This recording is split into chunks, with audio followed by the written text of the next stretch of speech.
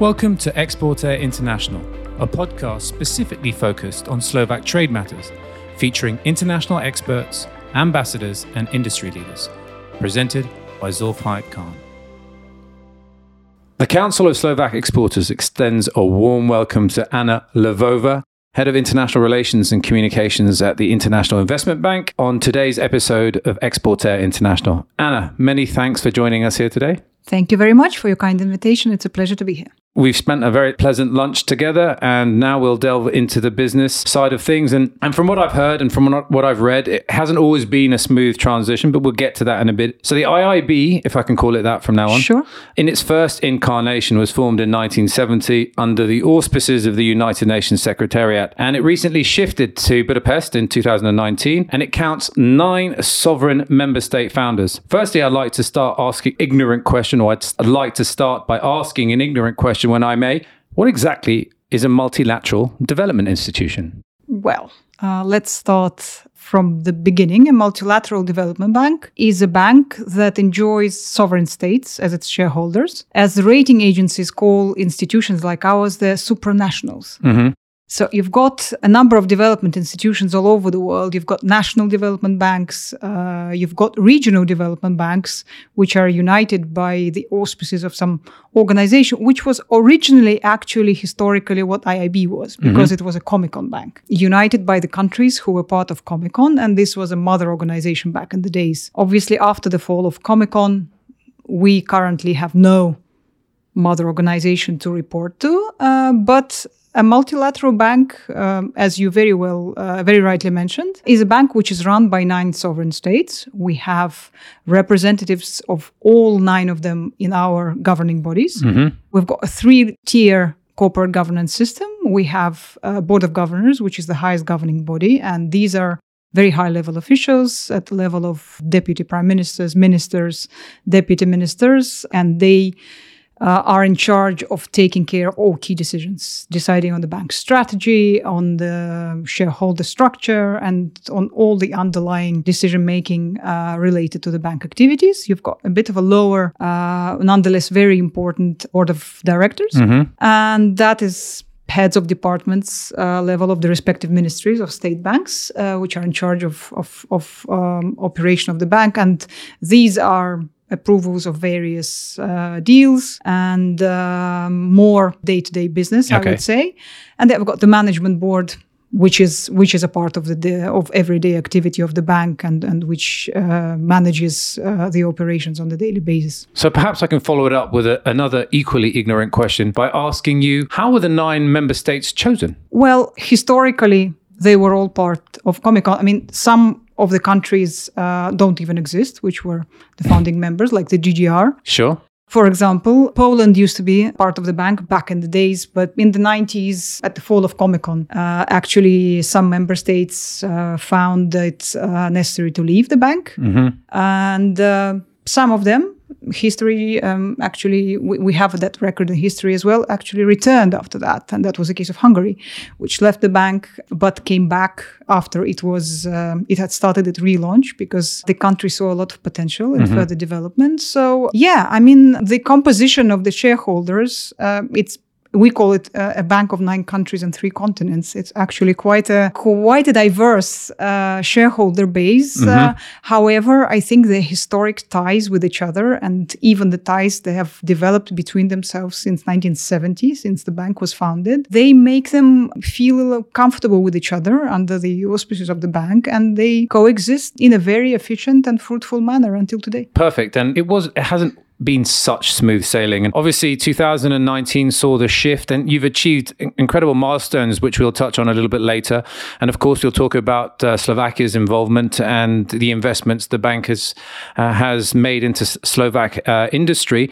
But before we get there, 2019 was a wake-up year, or a wake-up induction into moving to Budapest. It hasn't been smooth sailing, but as you said off air, you said you couldn't have bought the publicity. How did you mitigate some of the skepticism that came around your shift from Moscow to Budapest? The decision itself about the shift from Moscow to Budapest came a little bit earlier, but we did relocate the headquarters in summer 2019. Much to our surprise, I have to say, the move, as you very rightly pointed out, was accompanied by a unexpected media campaign and some skepticism directed at the bank and its activities. However, I think the bank did take a rather efficient approach to the matter. Yeah. We decided that there is no better way to show the market and the media and the agents and the clients that transparency is key to everything. Absolutely.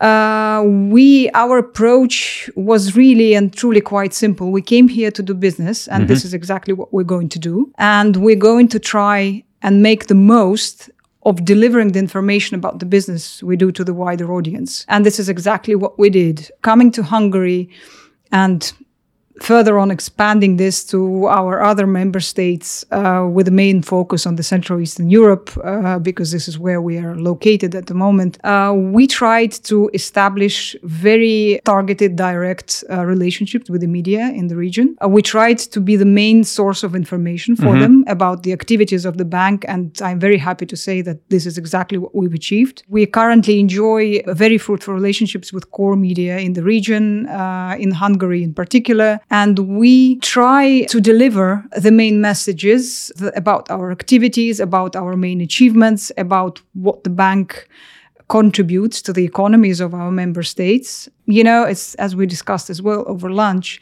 I mean, you can't write or tell the same news, you know, absolutely, for more than just a very limited period of time. And when your actions speak louder than any words about you, then perception really changes, and everybody understood that we are here to do what we initially claimed we're going to do, which is to try and help the development of the economies of our shareholders and to try and do our investments and to develop our business as much as we can. And this is what we have been doing, and the results speak for themselves. So, you know, this is the point which we reached currently, and we look forward to following up and building on it. Great. And we'll talk about your achievements, and you've already smashed your milestones that you'd set in place. I know that you're probably a year ahead of where you'd foreseen in your strategy, as well as some of the tools that you're able to offer, maybe even our members as well. But I'm still fascinated at the beginning, and we're going to stay a little bit at the beginning. Why did you choose Budapest? Well, it was... This can be a simple answer. I'm just curious myself. No, it was an initiative of the Hungarian side. Right.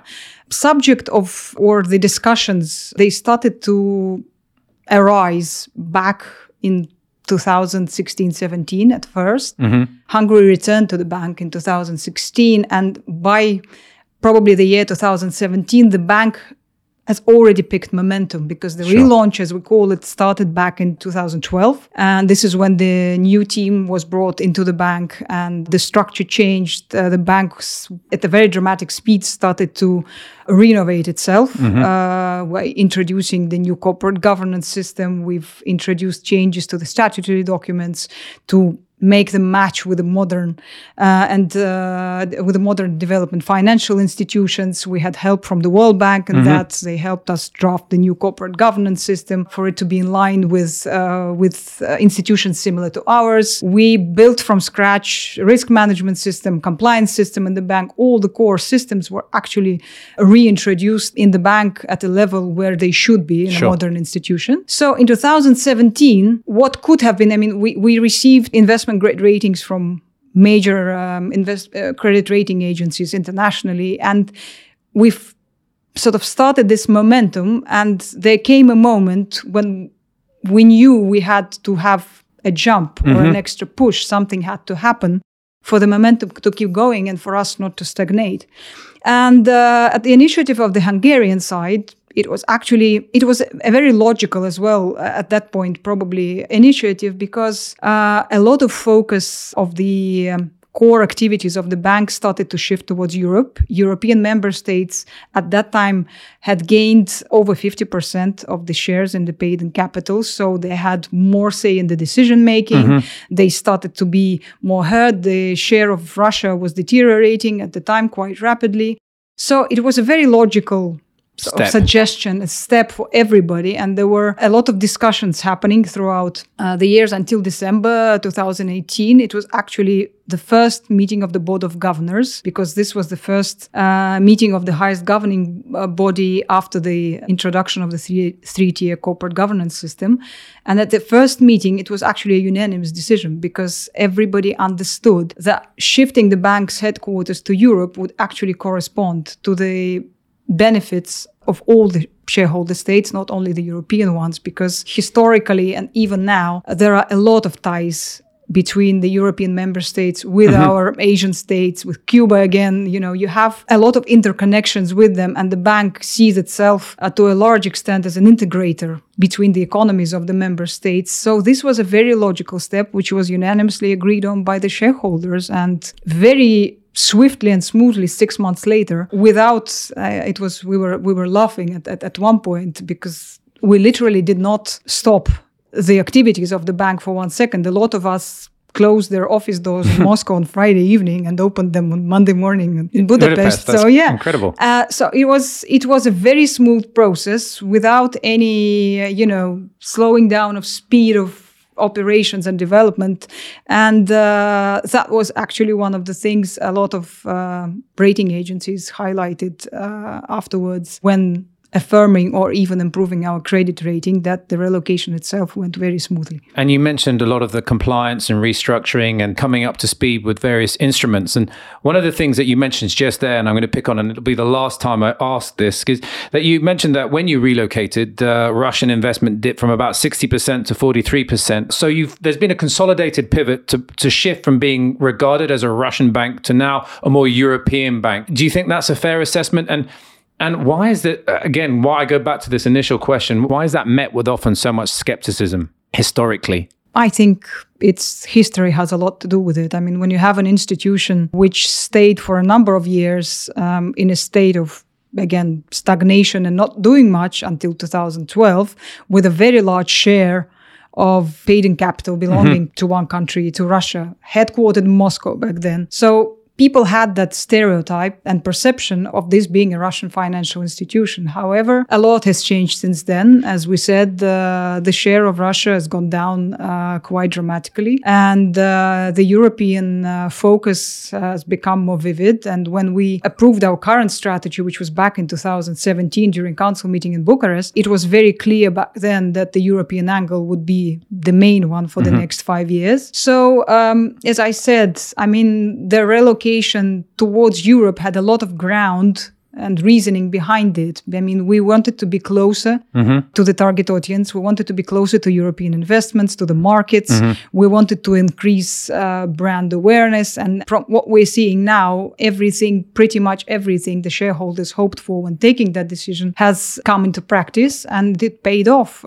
We've been witnessing, a lot of developments and achievements which we hoped for. Constant decrease in cost of funding. Our investment portfolio is increasing by the hour, and we are enhancing our activities into different geographies, and all of this. I mean, our credit ratings have even improved since we moved and relocated to Budapest, and all of this, in a nutshell, what we hoped for initially. So the plan and the prognosis have paid off. And as you said, off-air, actions speak louder than words, and delivering on your mandate has helped you succeed much faster than you'd probably anticipated. Moving a little bit closer to home here, 9 shareholders contribute in excess of about 400 million euros. I think that's correct, in paid up capital. So how is the division of the contribution assessed? And in terms of local contributions, Slovakia apportions 5.81%.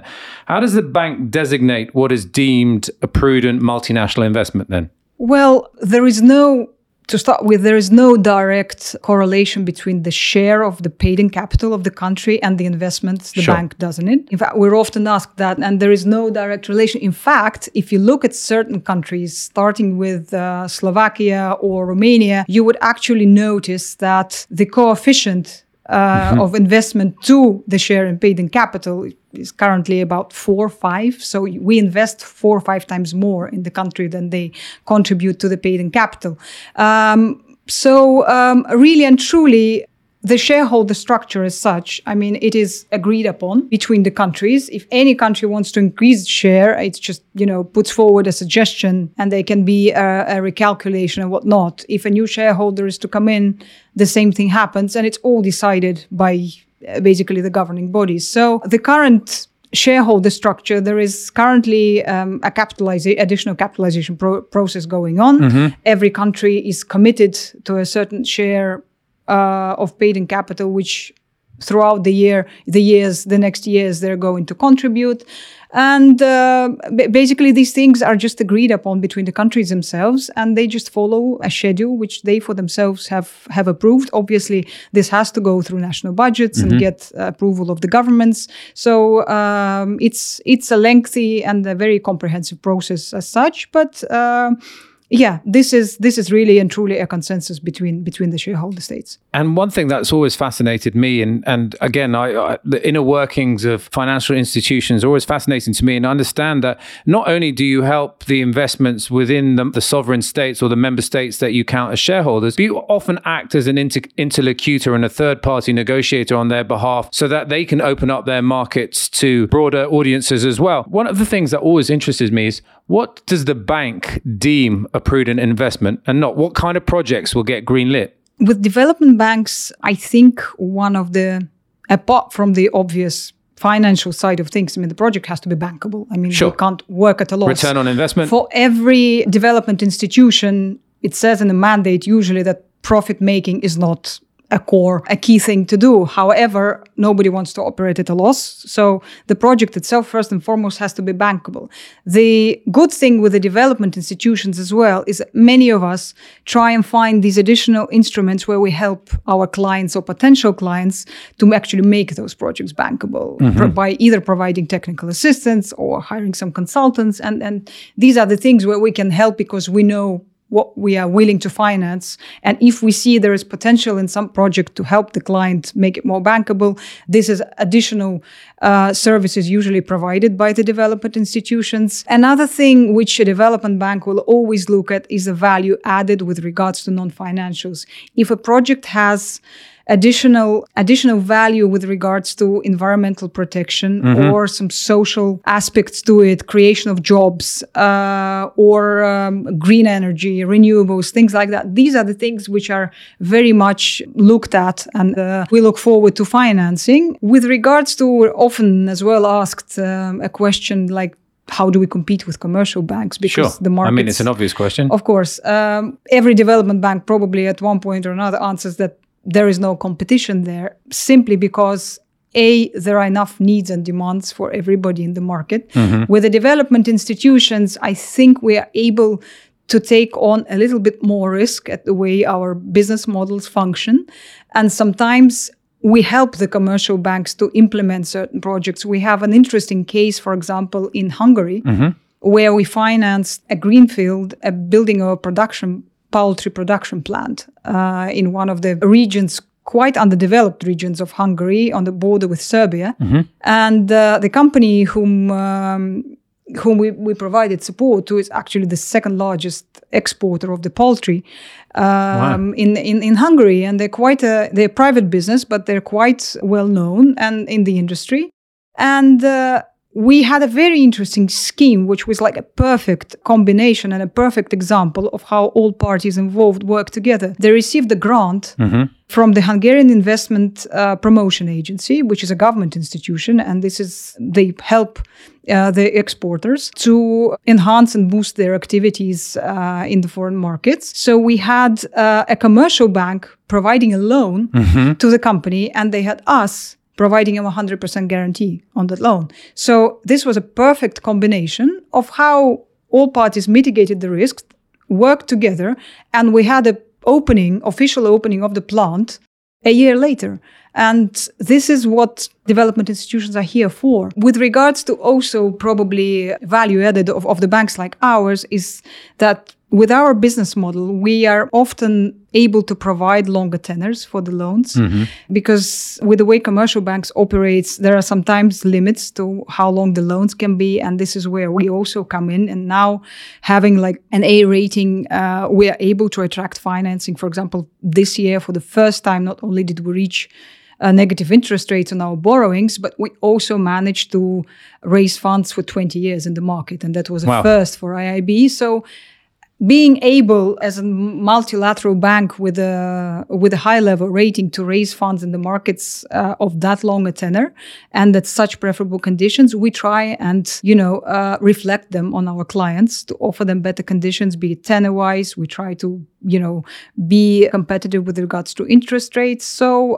there you have it. Well, that's a comprehensive answer, and thank you for that. And interesting, we'll come back a little bit to this green projects being green-lit. It's COP26 this week, as we all know. I know that you're heavily involved with some partner institutions as well, and we'll talk a little bit about that later. But I think renewable energies, where a lot of investments are going to happen, not just with you, but with other institutions as well. I saw in your mission statement that it read to promote greater interconnections and integrations between the economies of the bank member states with the aim of achieving the conditions for balanced and inclusive growth, competitive national economies by drawing on existing historical bonds. Now, that's the kind of marketing blurbs that we tend to use to read on lots of documents. But can you distill that for me? What does that actually really mean? Well, apart from the fact that we try to, help each and every economy of a member state independently by doing investments and offering the companies in those markets our services, we also pay great attention to what we call integration projects. And these are the projects which correspond or touch upon interests of two or more shareholder countries. And currently, I think about 38% of our portfolio is in projects like that. So, for example, you as a representative of the Council of Slovak Exporters, if there are Slovak companies who want to do business in our member states, that is our, this is where we come in and we try and, help these things happen. We've got... How do they approach you? I mean, that's probably a question that we get here asked a lot. We have export banks here and a lot of our CEOs and a lot of our, even people who've got very successful businesses are a little bit hesitant because they don't know how the procedures. Yeah, well, I think our procedure is quite transparent, really and truly. We try and do a lot of work by promoting the work of the bank and the brand in the markets. However, our we have a client manager literally for every shareholder country, people who speak the language, they know the markets, they go out there, they promote our services, we visit various types of events, including the country ones where we can try and look out for some opportunities. And we've had cases in our portfolio, of equipment of one member state being exported during the construction of sort of plant or anything in another member state, leasing of equipment of one member state in another. So it's, great cross-cooperation. Yeah, it is a great cross-cooperation. What we started to do recently, I think in the last 3 years as well, and that is actually something which we're quite proud of. We actually started to take very active part in promoting businesses of large international corporates in the member states. For example, we've participated in providing financial aid to large giants like Gestamp and Schaeffler and Auchan, for example, or Medicover. Wow. But these are designated tranches of our financing where we make sure that these funds are used for them to develop their businesses in our member states. For example, our Medicover loan, which we issued recently, was designated specifically for expansion of their activities in Slovakia, Hungary, and Romania. So that was the point. And these, instruments, they help us to, as we say, kill a few birds with one stone, because you've provided a loan, but and you have an obligation of the client. He says that he would like to expand his activities in your member states, and you make sure that this is where you proceed to go. So this is an integrator role. We are very much... So there's some hand-holding there. Should our exporters reach out and say, look, and we put them in touch with you, and that you have a designated person for Slovakia who they can approach, and if there's a solid basis for cooperation, they'll enable them and talk them through the process. Absolutely. This is what we look forward to, and these are the opportunities we seek. And there is public information, sure, on the website everywhere, but through organizations like yours and through cooperating with organizations like yours, we really look forward to expanding our client base and to try and deliver the messages and to present the more wider audience and public with the information about the products and services which we offer. And you mentioned that every project that's financed has a set of metrics that are approved by the governance and so forth, and that's obviously quite an exhaustive process, or maybe not actually. However, in terms of investments, is there a minimum cap and a maximum cap, or is it just it's meritocracy? Well, it's quite flexible, I would say, at the moment. A few years ago, when we had just started to rebuild the work of the bank, the average ticket was, I would say, small. It was 5 to 10 million, probably. Euros, the balance sheet of the bank is in euros. Right now, we are somewhere between 15 and 30. However, if you look at the portfolio, we do have some large exposures to certain clients which reach up to 100, 110 million even. We also work a lot with other financial institutions. We participate in syndications. With, for example, just the top of my head, last month, we closed the largest syndication for a Mongolian bank, for example, alongside a lot of very esteemed names. It was, along us, there was German Development Bank there participating and some other institutions. And, so, for example, moving to, the country we're in now, one of our largest exposures in the portfolio is for a Slovak company, and that's 90 million euros. So in the energy sector? In the energy sector, indeed. And so it is us being quite a compact institution. I think we can say that we're quite flexible and we try and deal with our clients and our investments on a case-by-case basis. Of course, there are certain things as any development institution that we don't do or don't finance, but these are standard for every development bank, really and truly. But in all other respects, it's really and truly quite a flexible process. So you mentioned something that sticks with me now, is that you closed up office on a Friday in Moscow and opened up in Budapest on Monday, and your rise has been meteoric in that period. You've achieved so many milestones. Is there anything that specifically stands out to you that the bank has achieved, even in its first year, so much that you can really pinpoint as being an exceptional milestone? Well, let's start with one we achieved, I think, about 2 or 3 weeks ago. The loan portfolio of the bank last year, we reached the 1 billion euro mark. Congratulations. Thank you. And actually, the strategic target for the strategy until the end of 2022 was 1.2 billion, which we had targeted ourselves with for the end of 2022, but we reached that figure exactly 3 weeks ago. So almost a year ahead of plan, and that was something to be extremely proud of. Another one off the top of my head is that in 2020, which was a terrible year for the financial sector all in all, with COVID and the financial crisis hitting us in spring where nobody actually expected it, we ended up being the only multilateral development bank who got a credit rating upgrade. So that was from Fitch, and they were the last agency to lift us to the A level rating. So this year again, first time in our history, in spring, we issued our first bond at a negative interest rate. We've already did it throughout the year, I think 2 or 3 times more with subsequent issues. So yeah, things are moving very fast, but these are the things we more or less, I think, predicted and projected, and we would like to keep the pace as much as possible to build up on the momentum. And I think the fact that our investor base grows with every, bond issuance, our client base grows, shows that the level of trust in the bank is increasing. A lot of investors find it a safe place to invest their money in. And this gives us great pleasure and additional impetus to just keep going with our further development. Well, I think I know whose Christmas party we should be going to as celebrations in Budapest. Well, let's hope the COVID situation permits us to have a Christmas party. We haven't had that for a while. I want to come back a little bit to Slovakia. And we talked a little bit just now about the largest institutional investment that you've made. And that is here. Again, related to Slovakia, the International Investment Bank Technical Assistance Fund successfully finalized its first project in Vietnam. Can you expand on that a little bit in more detail? The Technical Assistance Fund was set up at the initiative of the Ministry of Finance of Slovakia. Mm-hmm. That was back in 2016. That is actually an instrument which is quite common for development institutions, and this is what I talked about earlier. Mm-hmm. This is a technical assistance provided to companies to structure and make the projects more bankable for financial institutions like ours to take them on for financing at later stages. And the Ministry of Finance of Slovakia felt the need to support the Slovak consultant firms which provide these sorts of services, consultancy services.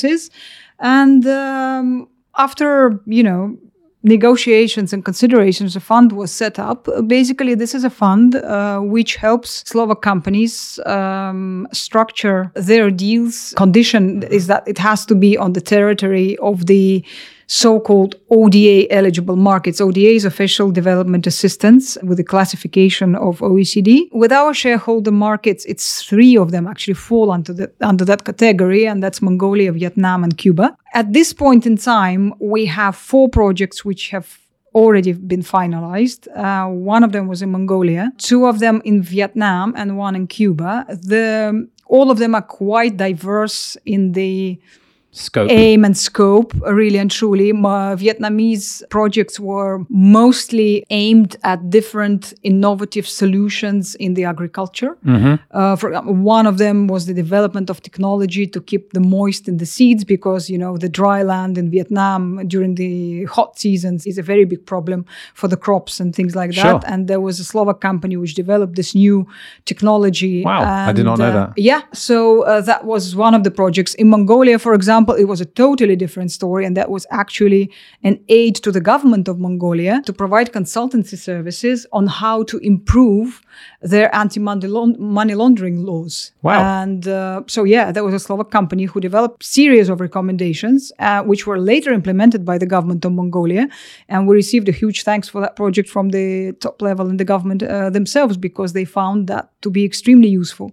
So at the moment, we are working on, there is one project ongoing, and we are working on a project in Vietnam as well. And that is a very interesting one, which is related to the modernization of the lighting system in Hanoi. They want to make it more energy friendly. Cool. And so these are the things that the fund can help do. And there is still some uncontracted money in the fund, and we are more than happy and welcome and urge the Slovak companies who operate their businesses and need some extra technical assistance to make use of that facility. We would be happy to assist. We actually have members as that form part of the council who are actually in the lighting system space and have very innovative tools as well that are being offered all around the world right now. I'd like you to step out of your bank shoes for a while. And obviously we know that bank offers a raft of services, from project financing to M&A to import and export financing, as we've already mentioned,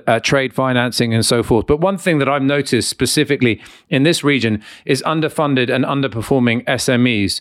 Will there be an opportunity, do you think, in the future for your member states to have vehicles that will help promote SMEs? Because right now, I think there's a real issue in Central Europe, specifically in this region, and maybe the case of the member states too. Absolutely. I think that is, we like to call it our niche. Mm-hmm. Because that is something we've been observing, as you very rightly pointed out. And this is the segment of the market which we also see is quite underdeveloped and underfinanced. And we are more than happy because, compared to, as our chairman calls them, grandfather institutions, the big, very, very large multilateral banks, we are not that large in size. And as I said, our average ticket is 15 to 30, which falls under the category of SMEs very well.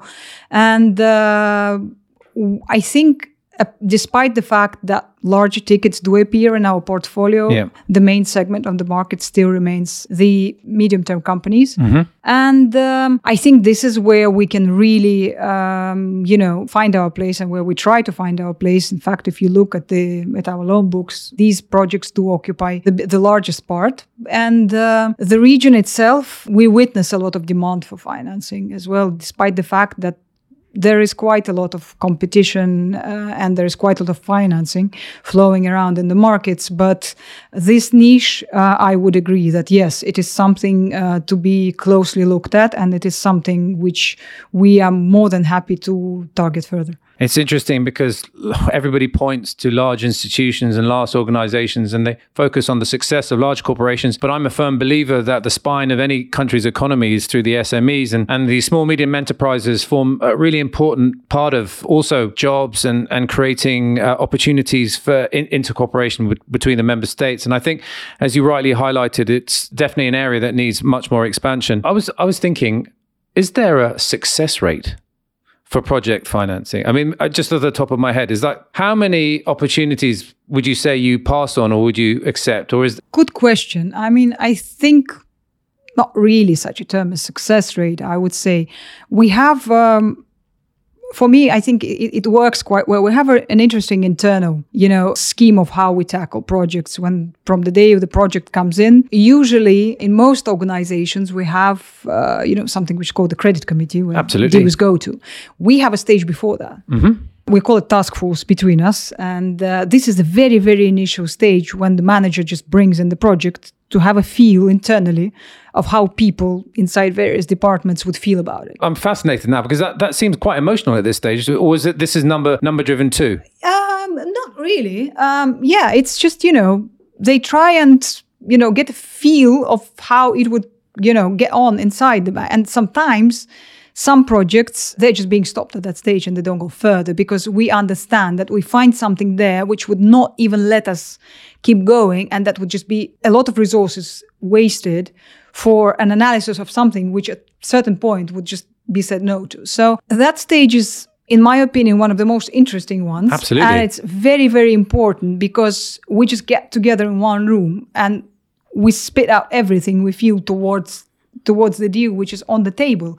And I think that we usually do at the end of the year, like we have the head of task force usually does a bit of statistics, how many deals we've looked at, how many deals we passed, and how many deals. You really and truly, with all, praise singing to our client managers, they know what we look for. So the decline rate is very low. And if you look at our financials, we have, for the number of years, we've enjoyed a really, really low NPL ratio. And that is, among institutions like ours, like even compared to our peers, it is one of the lowest in business. So we really and truly, I think, with a prudent risk management system, which we have, and that's actually, if you look at the credit rating agencies' reports, everybody always mentions the risk management system at the bank. My bedtime reading, those reports. Yeah.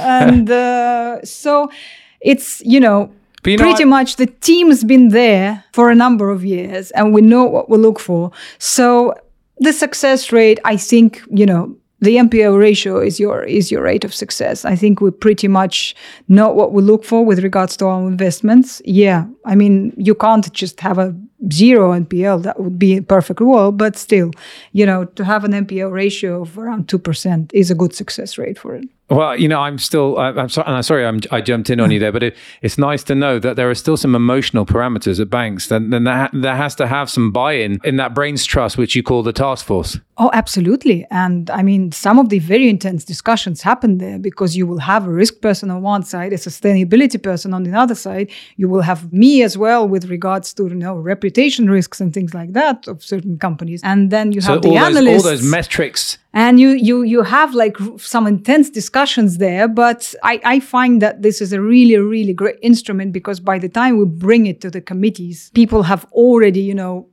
had a bit of a teamwork there, and we know what we have on our hands and how to tackle it later on. And it gives the lending and investment people also very good guidance with regards to how to work with the client further to try and bring it to the table as ready as possible for the committees to have a positive result on that. And that vetting process, I think now we can call it a vetting process. And I'm sure there are occasions where there isn't consensus and you would have liked to have seen some projects greenlit and some others that slip through you said the NPL ratio is so low that most of the projects get approved anyway. So it's a fascinating process. And the only reason why I asked that question is because there's often a very harsh representation from financial institutions that everything is driven by bottom lines, P&Ls, rate of return, ROI, all those boring acronyms that are on those credit report ratings that I promise you I won't read.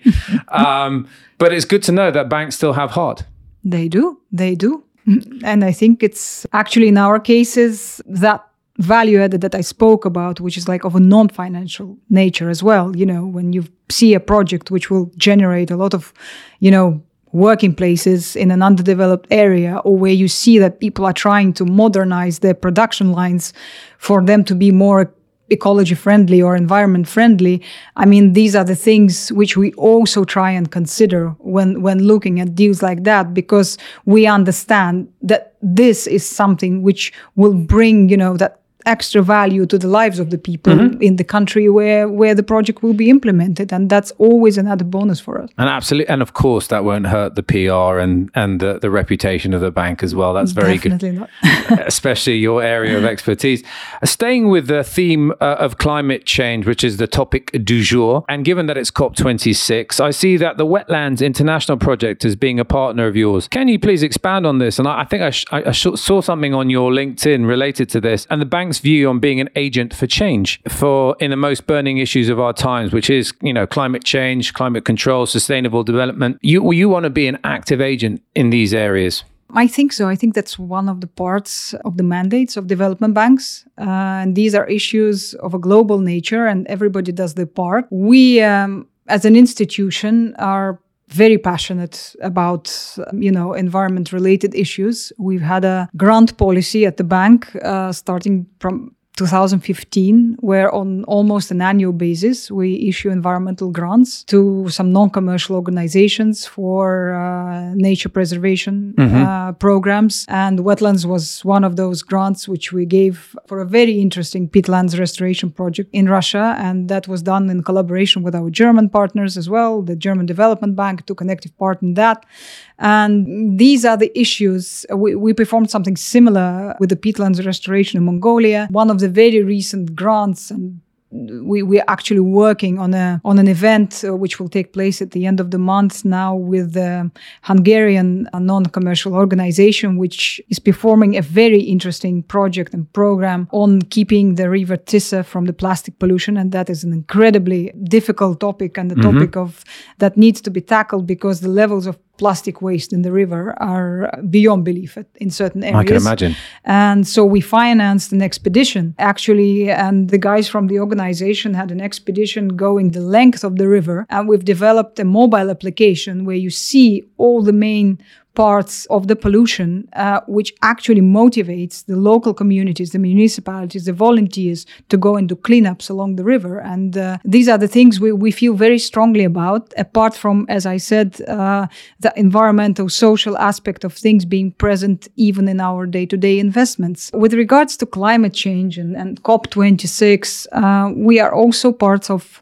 platforms of development institutions where we jointly work on certain projects and programs. We are a part of a very esteemed platform called the International Development Finance Club. And by a coincidence, these guys held their 10-year anniversary meeting today during COP26, where they have a separate stand. And we're inadvertently present there as a member of the club. And we try and we understand that the need for support, be it financial or technical assistance or something on the likes of that in areas of environment protection and nature preservation, the demand will never cease to exist, most probably. And it's only by joint effort of institutions like ours, communities, commercial banks, we can move forward and achieve some results in that respect. So I think we've covered quite a lot of bases. So I'm going to ask one final question. And my question to you is this. As far as the outlook is concerned, the future is bright. You've smashed your ratings. You're ahead of schedule in terms of